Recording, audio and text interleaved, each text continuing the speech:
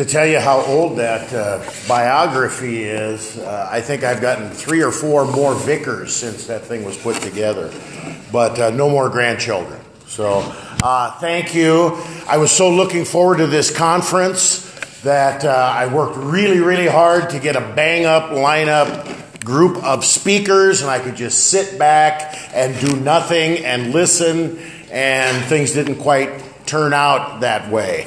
So thanks for putting up with me and letting me pinch hit. It is an honor and a privilege to welcome you to the 9th annual ACELC Free Conference. Thanks to Emmanuel here at Eagle, Nebraska for hosting us, and also thanks to KNNA 95.7 The Cross LP Radio out of Lincoln, Nebraska for all the work that they've done, for the extra equipment that they bought, and by the grace of God, everything that we're doing right now is live over the air in and around Lincoln and through the internet throughout the world. So what a great opportunity and what a great blessing that is. The Association of Confessing Evangelical Lutheran Congregations was formed in 2011 after our first free conference, where we outlined 10 errors that we had identified as being tolerated or promoted in the Lutheran Church Missouri Synod. The history of our formation has been well documented, so I will not plow that same ground for you today, even though we did have the parable of the sower for our opening devotion. If you're not familiar with that history, check out the website, acelc.net. Everything we have done, everything we are doing, and everything we continue to do is on the internet, on our website, in the spirit of fraternal love and full disclosure. Over the past several years, we have chosen one of our topics from the errors document and built our free conference around that topic each year.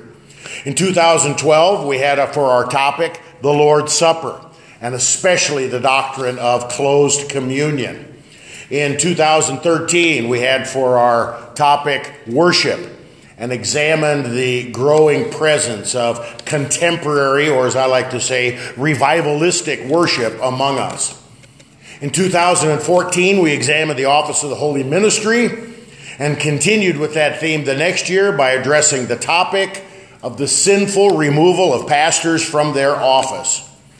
In 2016, we tackled the complex issue of the dispute resolution process and offered some constructive criticism. In 2017, we looked at the role of women in the church with a special focus on the order of creation. And last year, we looked at the giant elephant in the room, the elephant that has been in the LCMS room since 9/11 and the Yankee Stadium event. We looked at the topic of unionism and syncretism. This year's topic, mission and evangelism, is addressed under the theme, Christ for us, the church's mission and evangelistic task. As the past chairman for the ACELC, I've had a hand in the structure and content of every one of our conferences, sometimes to a greater or lesser extent, but I've had a hand in all of them. Need to tell you, this has not been an easy task. We have asked several prominent theologians in our synod, as well as several high-ranking elected officials, to participate, to attend, and to make presentations. For the most part, we have been turned down. For the most part, we were turned down graciously. Some have told us that the risk of being associated with a group like the ACELC, a group that is actively calling the LCMS to repentance, is just too great.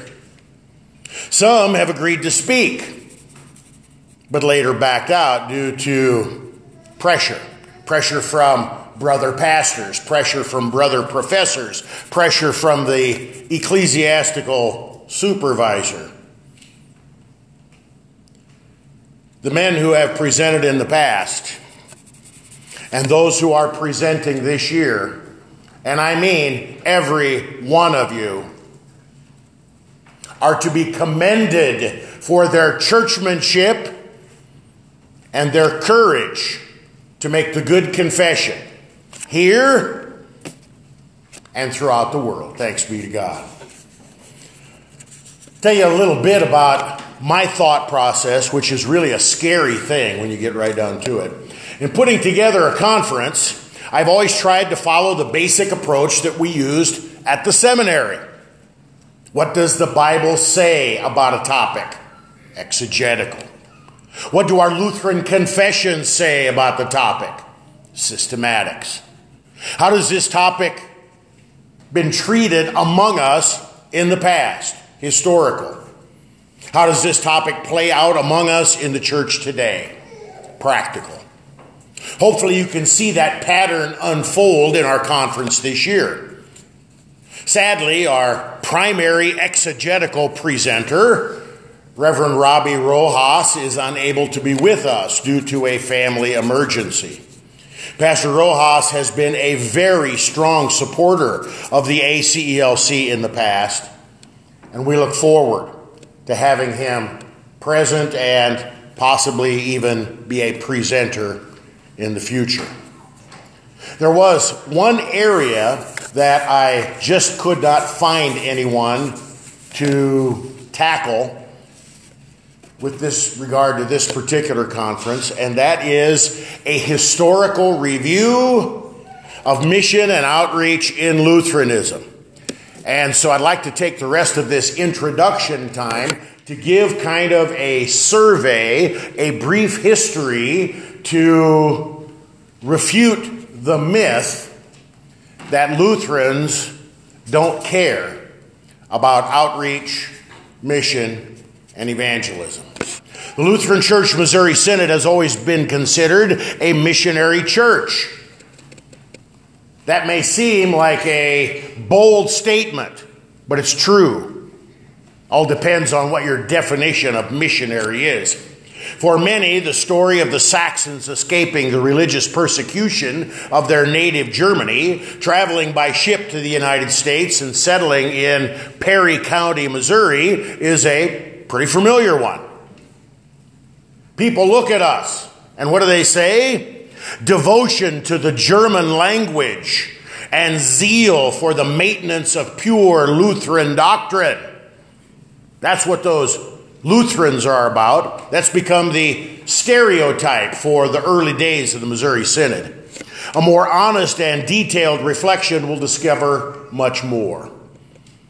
Speaking of the LCMS, its zeal for the pure Lutheran interpretation of the gospel, its thoroughgoing system of schools and publications, its rapid transition into the English language, its skillful use of mass communication, and its great energy spent in missions and benevolence have given the Missouri Synod great importance in this country.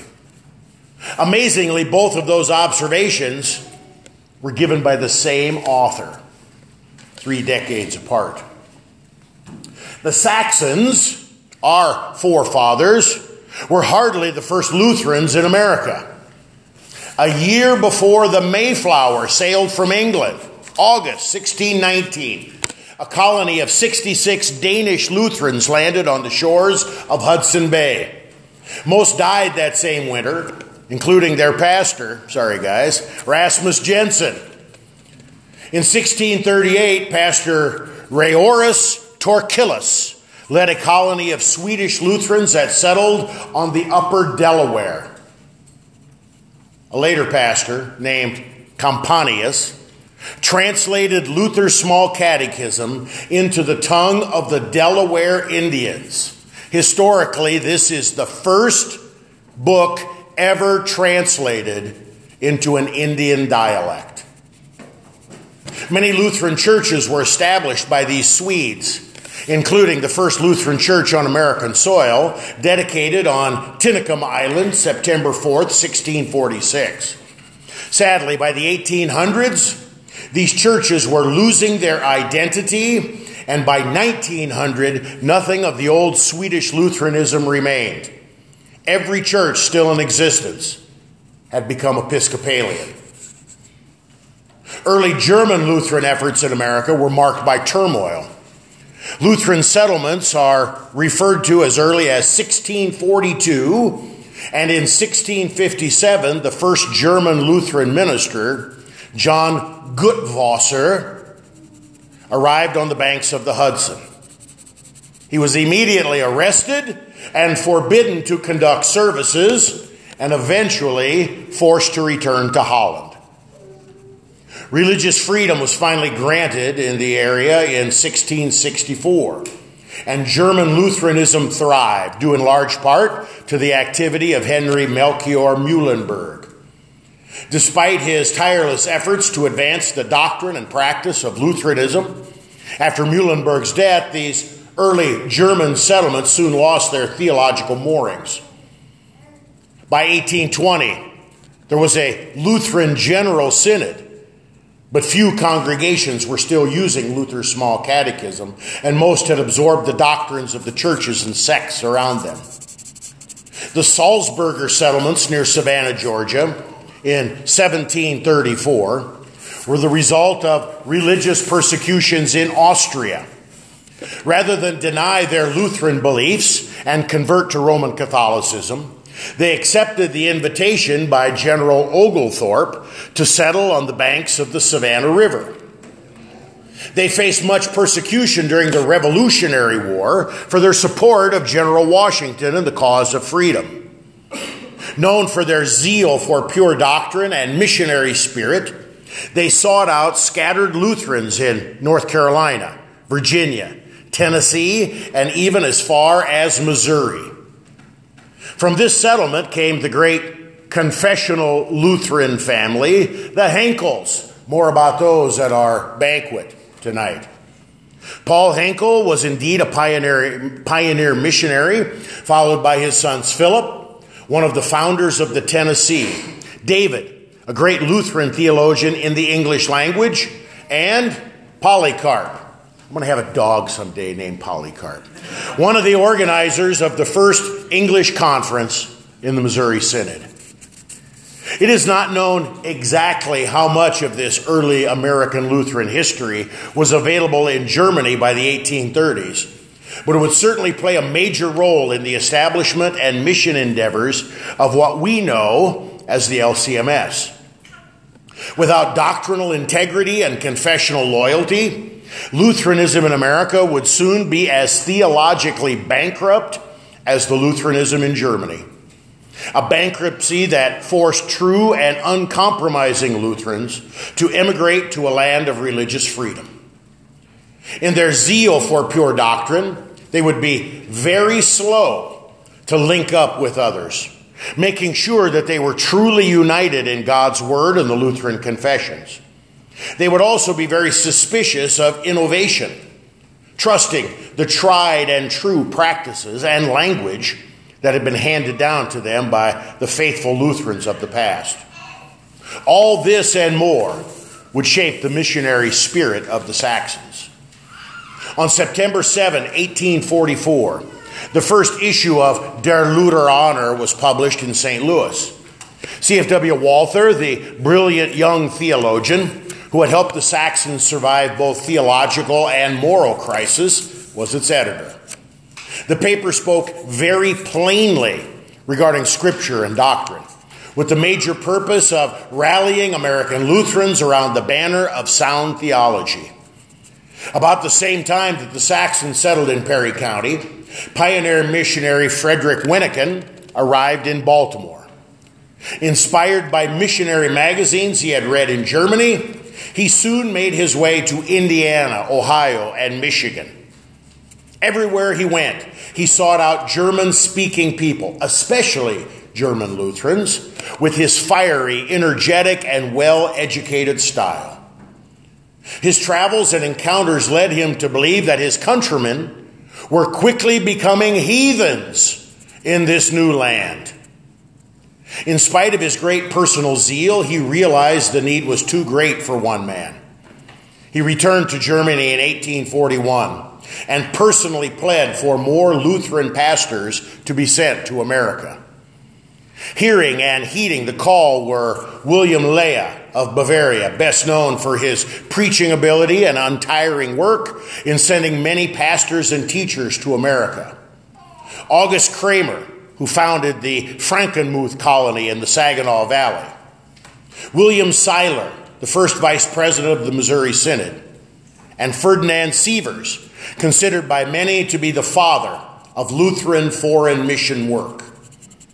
When the Winnekin and Lea men read Der Lutheraner, they knew they were not alone. Meetings were held. A constitution was hammered out. And in 1847, the Missouri Synod was born. One of the first orders of business was to take over the mission work among the Indians in Michigan. Heiden Mission, missions to the heathen, has been a part of the Missouri Synod from the very beginning. This was a companion to, not an alternative to, home missions. Mission work among the Michigan Indians saw early great success. So much so that the Synod considered a proposal in 1848 to begin a new Indian mission in Oregon, even in the midst of an Indian war there. The idea was to use this mission plant as a springboard to mission work in the Asiatic countries. 4 years later, a proposal was considered to plant a Lutheran colony in California to serve as a mission center to the Indians and Chinese there. Some have now looked back on these early mission efforts with disdain. They are critical of, quote, cultural parochialism and ethnic introversion that tried to make German-speaking Bavarian farmers out of nomadic deer hunters, unquote. And the growing German nationalism of the 19th century. These observations and criticisms hardly seem fair. One example. When in Bethany, Michigan, missionary Bayerlein accepted a call to a new mission field, many Indians wept aloud in procession, entering their own canoes to accompany him a little way, and they sang in the Chippewa tongue, "All glory be to God on high." The nomadic nature of the Indians, as well as government efforts to relocate them on reservations, made mission work very difficult, if not practically impossible. The multitude of Indian dialects made the language barrier even more difficult. The Lutherans tried to help the Indians adapt and assimilate in the midst of the great westward expansion. Difficulties with land promises and acquisitions by the Government Bureau of Indian Affairs in Washington, and unscrupulous dealings with other church groups, especially the Methodists, diminished the trust level of all American groups working in mission. With all these challenges, Synod decided to close all of its Indian mission work. Some have deemed this effort a colossal failure, but the church records of only one of the several Indian mission statements, Frankenmuth, show scores of Indian baptisms, both infant and adult. There was a great zeal in these early days for mission to the heathen, but God seemed to be moving this infant church body in a different direction. Home missions, or inner missions, as it is sometimes called, became the specialty of the Missouri Synod and the springboard for many foreign missions as well. Home missions in the early days of the Missouri Synod is often very misunderstood. Some today see this activity as a type of maintenance ministry or ministry only to your own kind. giving the impression that Germans only cared about other Germans. Or even worse, Lutherans only cared about other German Lutherans. What is lost in this assessment is the magnitude of what was happening in America. Immigrants poured into America for a wide variety of reasons. Many remained in the East, and a large number were making their move west, but nearly all of them came through the harbors of Baltimore and New York City. These immigrants, ignorant of the language and ways of America, fell easy prey to thieves, money sharks, and swindlers. They needed help, both spiritual and material. And help is what they received. F.W. Folinger, pastor of Trinity Lutheran Church in New York, made this situation and need known through the Eastern District and Synod. C.F.W. Walther's son-in-law, Pastor Stephanus Kale, answered the call. What began as a district mission project was soon assumed by the Synod. Kale sought out all German-speaking immigrants immediately upon their arrival. He made arrangements for suitable dwelling places until something more permanent could be secured or until they began their journey to destinations farther west. He advised them regarding the best or safest places to consider for their location, always urging places that had a strong or growing Lutheran church and educational facilities. Don't we do the same today when our members move to a different part of the country? Yeah, live in this part of town. There's a great church right there. There's a school over. We do the same thing. He guided them in a variety of ways regarding spiritual and moral concerns.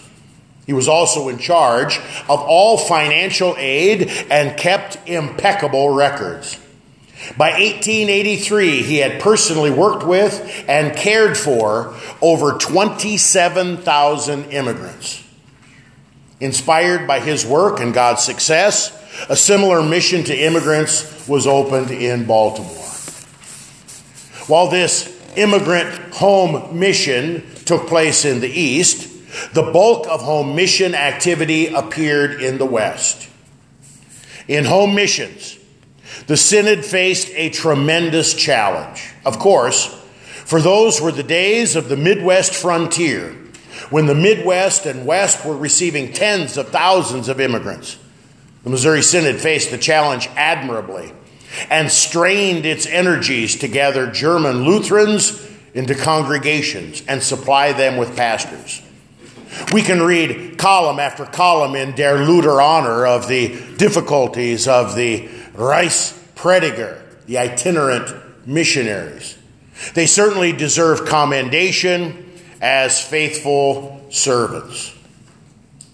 During its first 45 years, 1847 to 1892, home missions was the primary mission activity of the Missouri Synod, and God blessed her efforts greatly. By 1872, the Synod already had 109 stations with 77,832 members. By 1875, 3 years later, it had grown to 257 stations with 112,590 members. In 1854, work expanded into Canada, resulting in the formation of the first Canadian district in 1879. Following the Civil War, the population of new and once sparse territories increased dramatically. The Midwest filled up quickly with people, and many immigrants secured land for the first time of their lives. The role of the railroad was very important as they enticed people farther and farther onto the frontier. Many hurried frantically lest they miss out on the opportunity of a lifetime. The majority of these immigrants originated in Europe, particularly Germany and the Scandinavian countries. As a result of the lack of Lutheran pastors, many German and Scandinavian Lutherans joined other denominations. The need was so great for pastors that William Lea stated, "Do not forget that many North American Christians are actually lapsing into paganism unless they receive aid from the fatherland. One would think that there would be great temptation in light of this emergency situation to simply have laymen substitute as pastors. Such was not the case.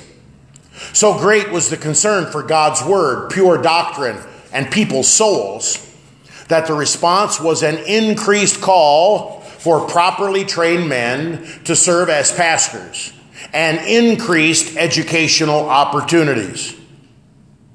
Much has been said recently regarding the examples of the Leah sendlings and the need for flexibility regarding the training of pastors in emergency situations.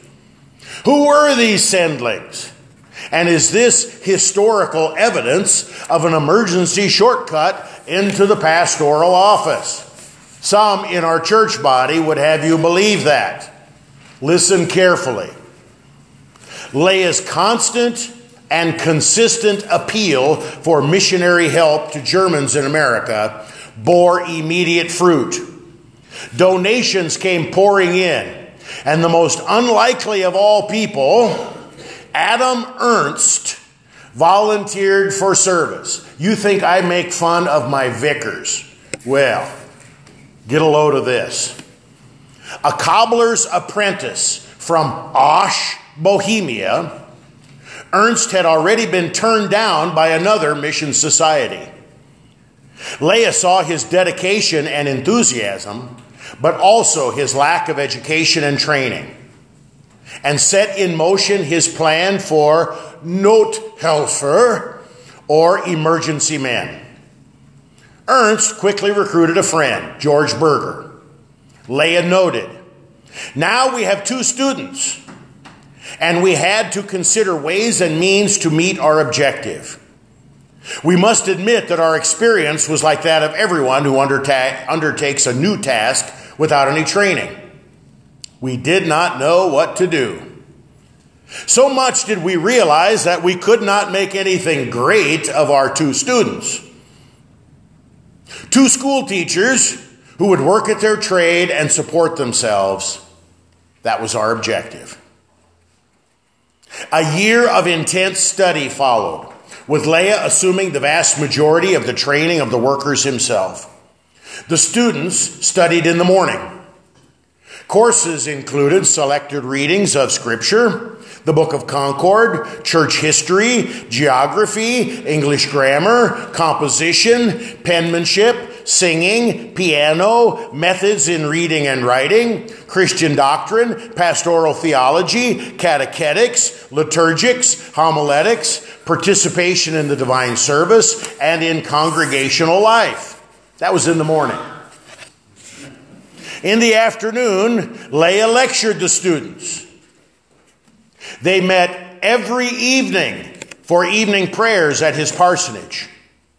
They accompanied him on sick calls and taught the catechism to children under his strict observation and supervision. On Saturdays, they would practice the musical selection of the Lutheran liturgy, chanting with Frederick Hummel, a renowned liturgiologist. At the evening prayer services, the students would take turns leading the devotion, and Leah would critique them. After more than 12 months of this intense study, Leah, reluctantly, and only after Winnekin's urging, sent them to America. Ernst and Berger were the first Sendlinge, that is, emissaries of Leah.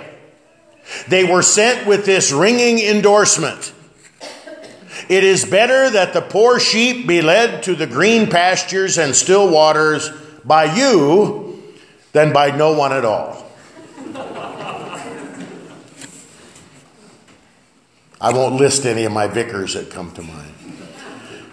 Leah sent them with strict instructions. They carried with them a statement that they were leaving Germany under their own free will.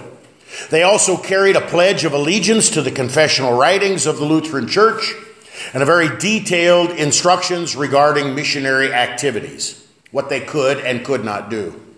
He also advised them to join a truly Lutheran synod like the Ohio Synod.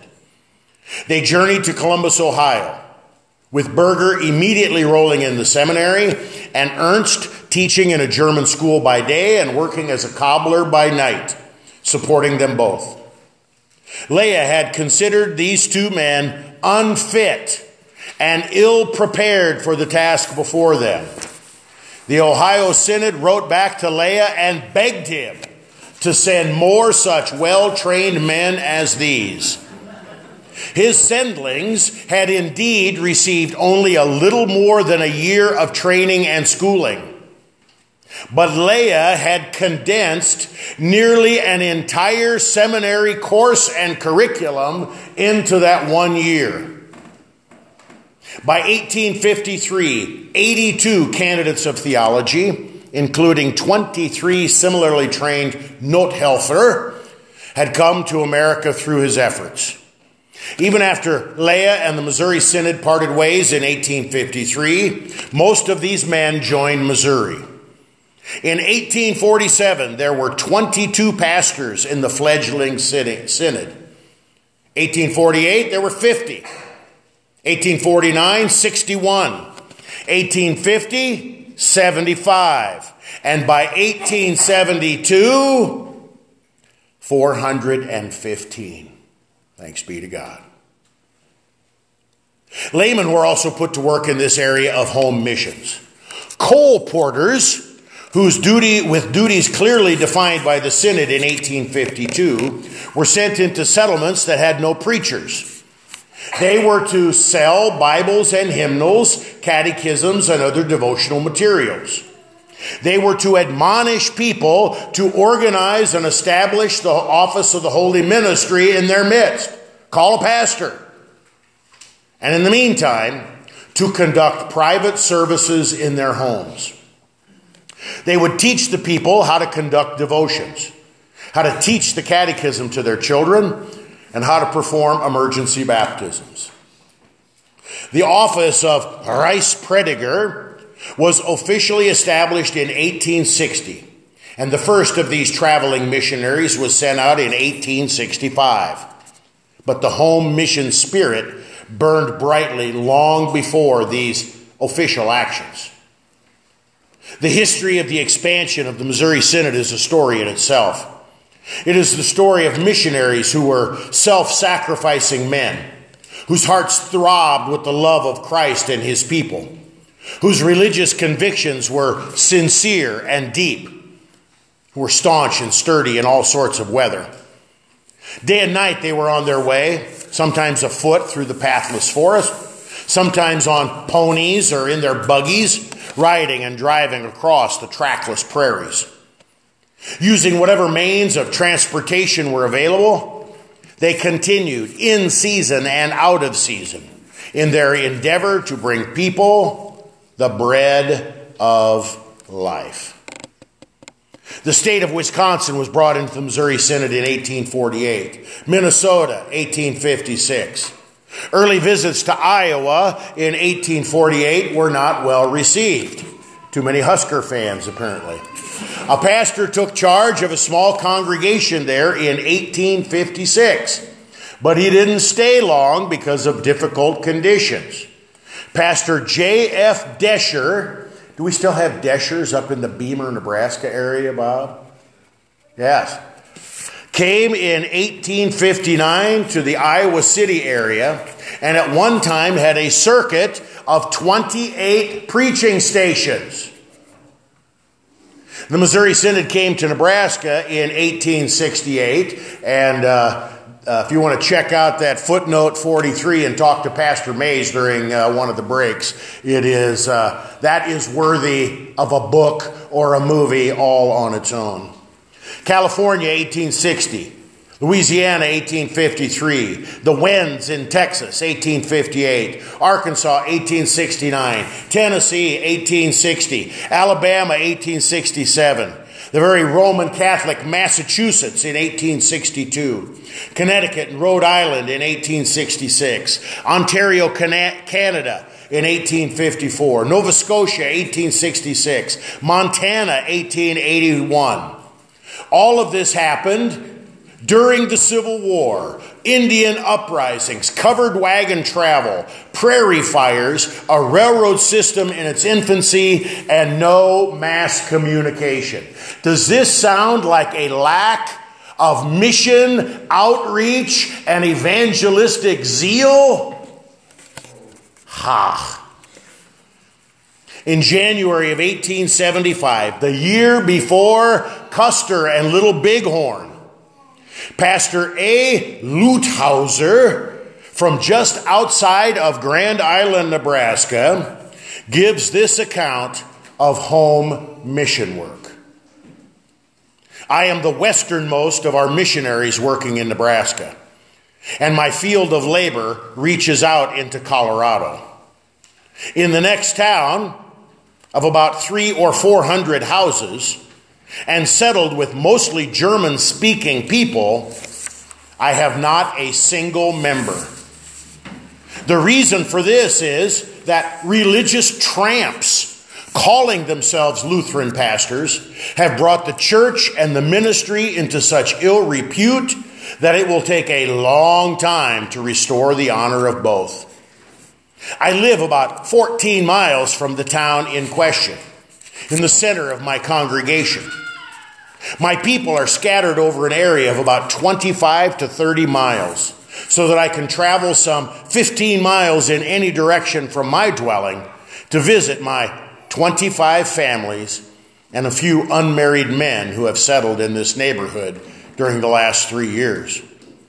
They are all poor because of the last grasshopper plague, have become still poorer. Some of them are actually in need of support if they shall not starve.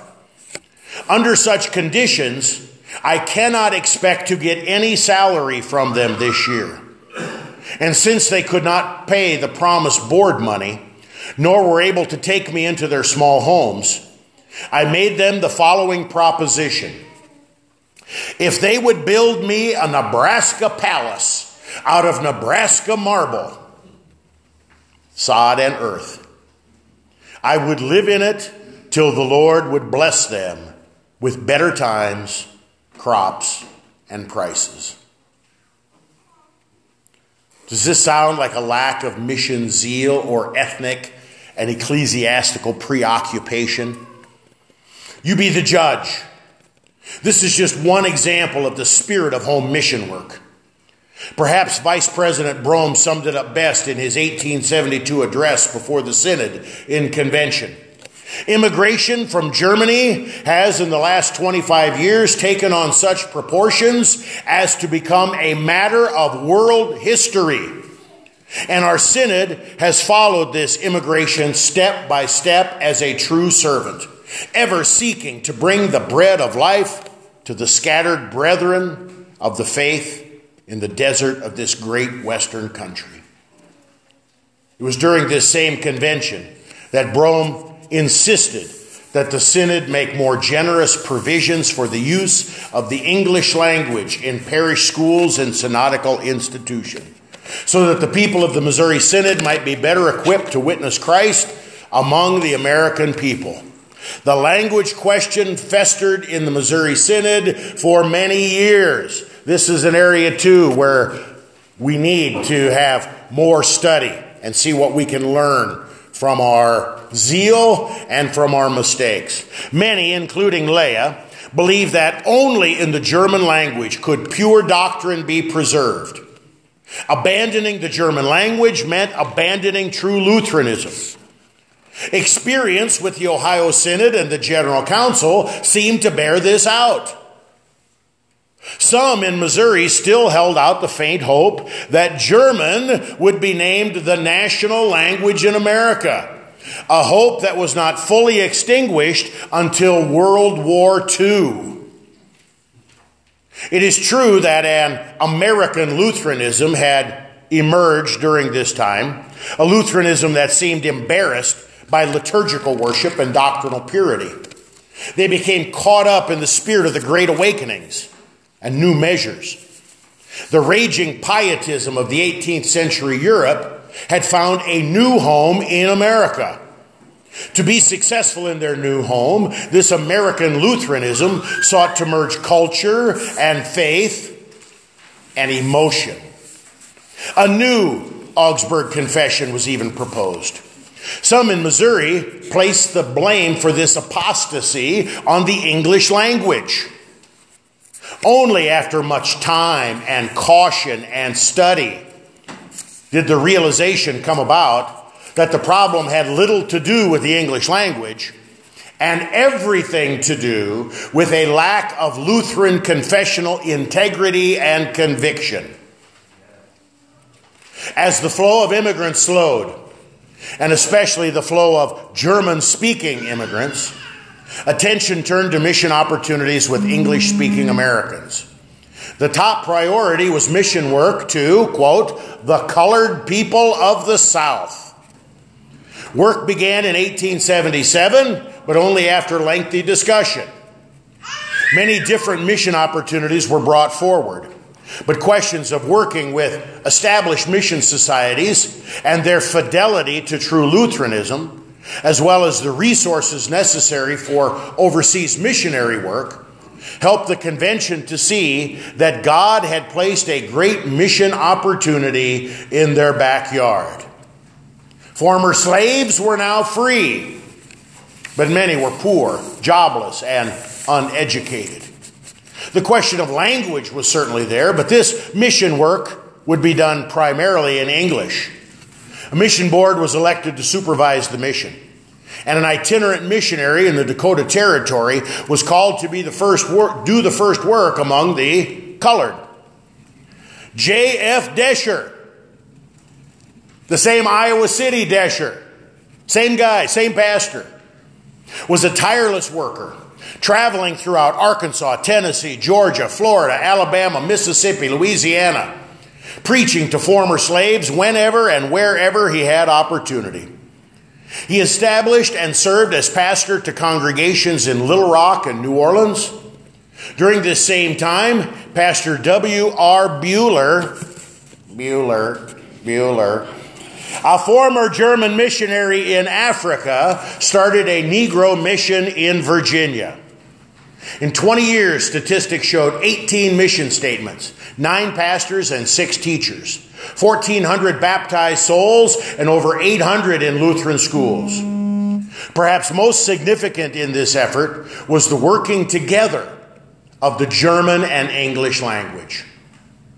A mission periodical, Der Missionsstrabe, appeared in 1879 to encourage support for this early black ministry. For the benefit of the English-speaking colored readers, publication of the Lutheran Pioneer began. I have a few copies of that in my library. They're quite fun and quite rare.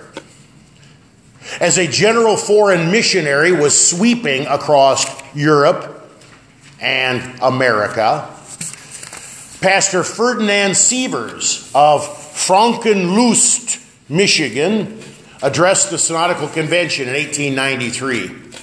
A veteran of both home missions in Michigan and the Indian mission work with the Chippewas, his words brought experience, authority, and conviction. The Lord has warmed anew the hearts for foreign missions, and not only shows us that the doors to the heathen are wide open throughout the world, He has also given us the means for new work among the heathen. The convention reacted favorably, elected a mission board, and resolved to open a mission in, quote, some foreign field. How's that for a specific directive? As the delegates left for home, they were almost certain that somewhere would be Japan. Little did they know that God had a different foreign field in mind. Humanly speaking, Japan made perfect sense for this new mission endeavor. There was a Japanese student enrolled at the Springfield Seminary. Japan had recently opened its doors to the world. Think of that Tom Cruise movie, The Last Samurai, and all the Japanese people wearing American garb. There was a strong openness there toward European culture and civilization. Less than 0.1% of the 40 million Japanese were Christian, and no other Lutheran church body was working there. As plans were just beginning for the Japan mission, Sievers and a lay member of the board, Lang, both died. The men called to serve as director of missions, Pastor J. Weffel, returned the call. In addition, word reached the Board of Missions of a doctrinal controversy with the German Lutherans working in India.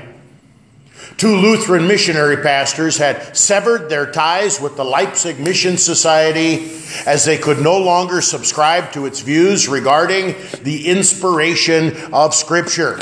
Maybe that was an early walkout of Lutherans. I don't know. Theodore Nather and F.J. Mohn were conversant in the Tamil language, desired to stay and work in India, and seemed to be in complete doctrinal agreement with the Synod. Synodical President Schwan, yes, that same ice cream name, put the matter before the convention of the individual districts. The districts agreed to change the mission from Japan to India and extend an invitation for the 2 missionaries to meet the board. Need to take just a little sidebar there. How many times have we been told that until the synod meets in convention, there's really nothing we can do and no major big decisions can be made? I've heard that many times. You see what President Schwan did? He put the matter before the conventions of the individual districts. Might be something to explore if we ever have a conference in the future regarding ecclesiastical supervision and the work of synod. I'll just plant that seed. These 2 missionaries, upon their arrival, were orally examined regarding their doctrine and practice and formally called by the Missouri Synod to serve. Their efforts bore much fruit and have resulted today in the India Evangelical Lutheran Church, with more than 400 congregations and 600 preaching stations. The Synod's success in home missions also bore fruit abroad. German Lutherans had been living in South America, especially Brazil, since the 1820s. Many of them had fallen from the faith due to a lack of pastors and teachers. At the same time that the tide of immigration was bringing thousands to the American shores, South American governments were giving glowing reports in hope of diverting some of the folks a bit more southward. Think of Butch Cassidy and the Sundance Kid. Let's go to Bolivia. Germans relocated by the thousands to Latin America, Argentina, Chile, Brazil, and Paraguay. Starting in 1898, in Brazil, the work flourished. The Brazil district of the Missouri Synod. Did you realize that at one time there was a Brazil district of the Lutheran Church Missouri Synod? It was established in 1904. They soon branched out into Argentina and Paraguay. Today, the Evangelical Lutheran Church of Brazil has over 1,300 congregations with nearly 250,000 baptized souls. The Evangelical Lutheran Church of Argentina, 265 congregations, 30,000 baptized souls. The Evangelical Lutheran Church of Paraguay, 62 congregations and nearly 4,000 baptized souls. So much more could be said, and so many other mission projects highlighted. But time today will not allow it. Many books need to be written. There are amazing stories that need to be learned, studied, and told in our churches today. The story of our mission work in China is alone worthy of several volumes. Have you heard of our relief efforts and mission work in Germany following World War II? What about LCMS mission work in Cuba, Japan, New Guinea, Hong Kong? The Synod establishing itself in Mexico, 1922, Alaska, 1926, Africa, 1936, Hawaii, 1945.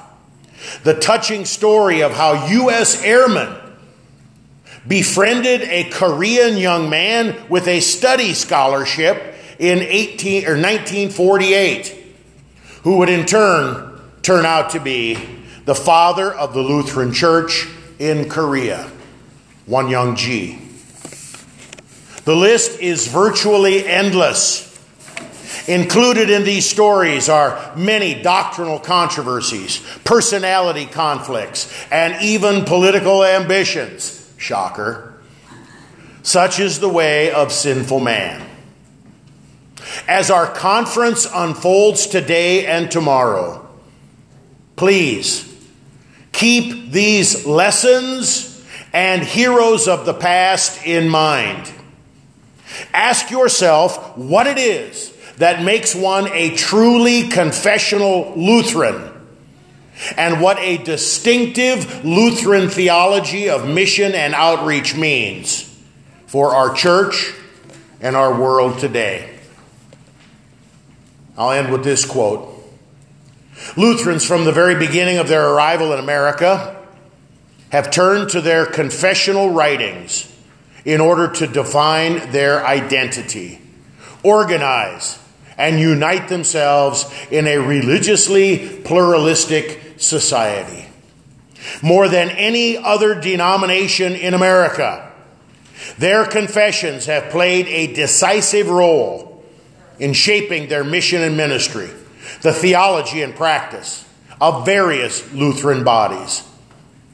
Lutherans who approach the confessions from their biblical character would not stress the need to obtain simply an agreement in doctrine, but to arrive at an agreement on the pure doctrine of Scripture.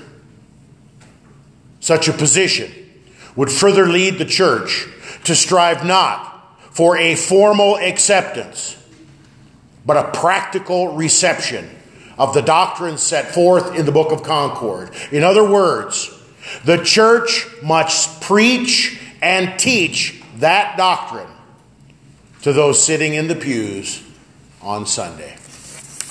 Welcome to our conference.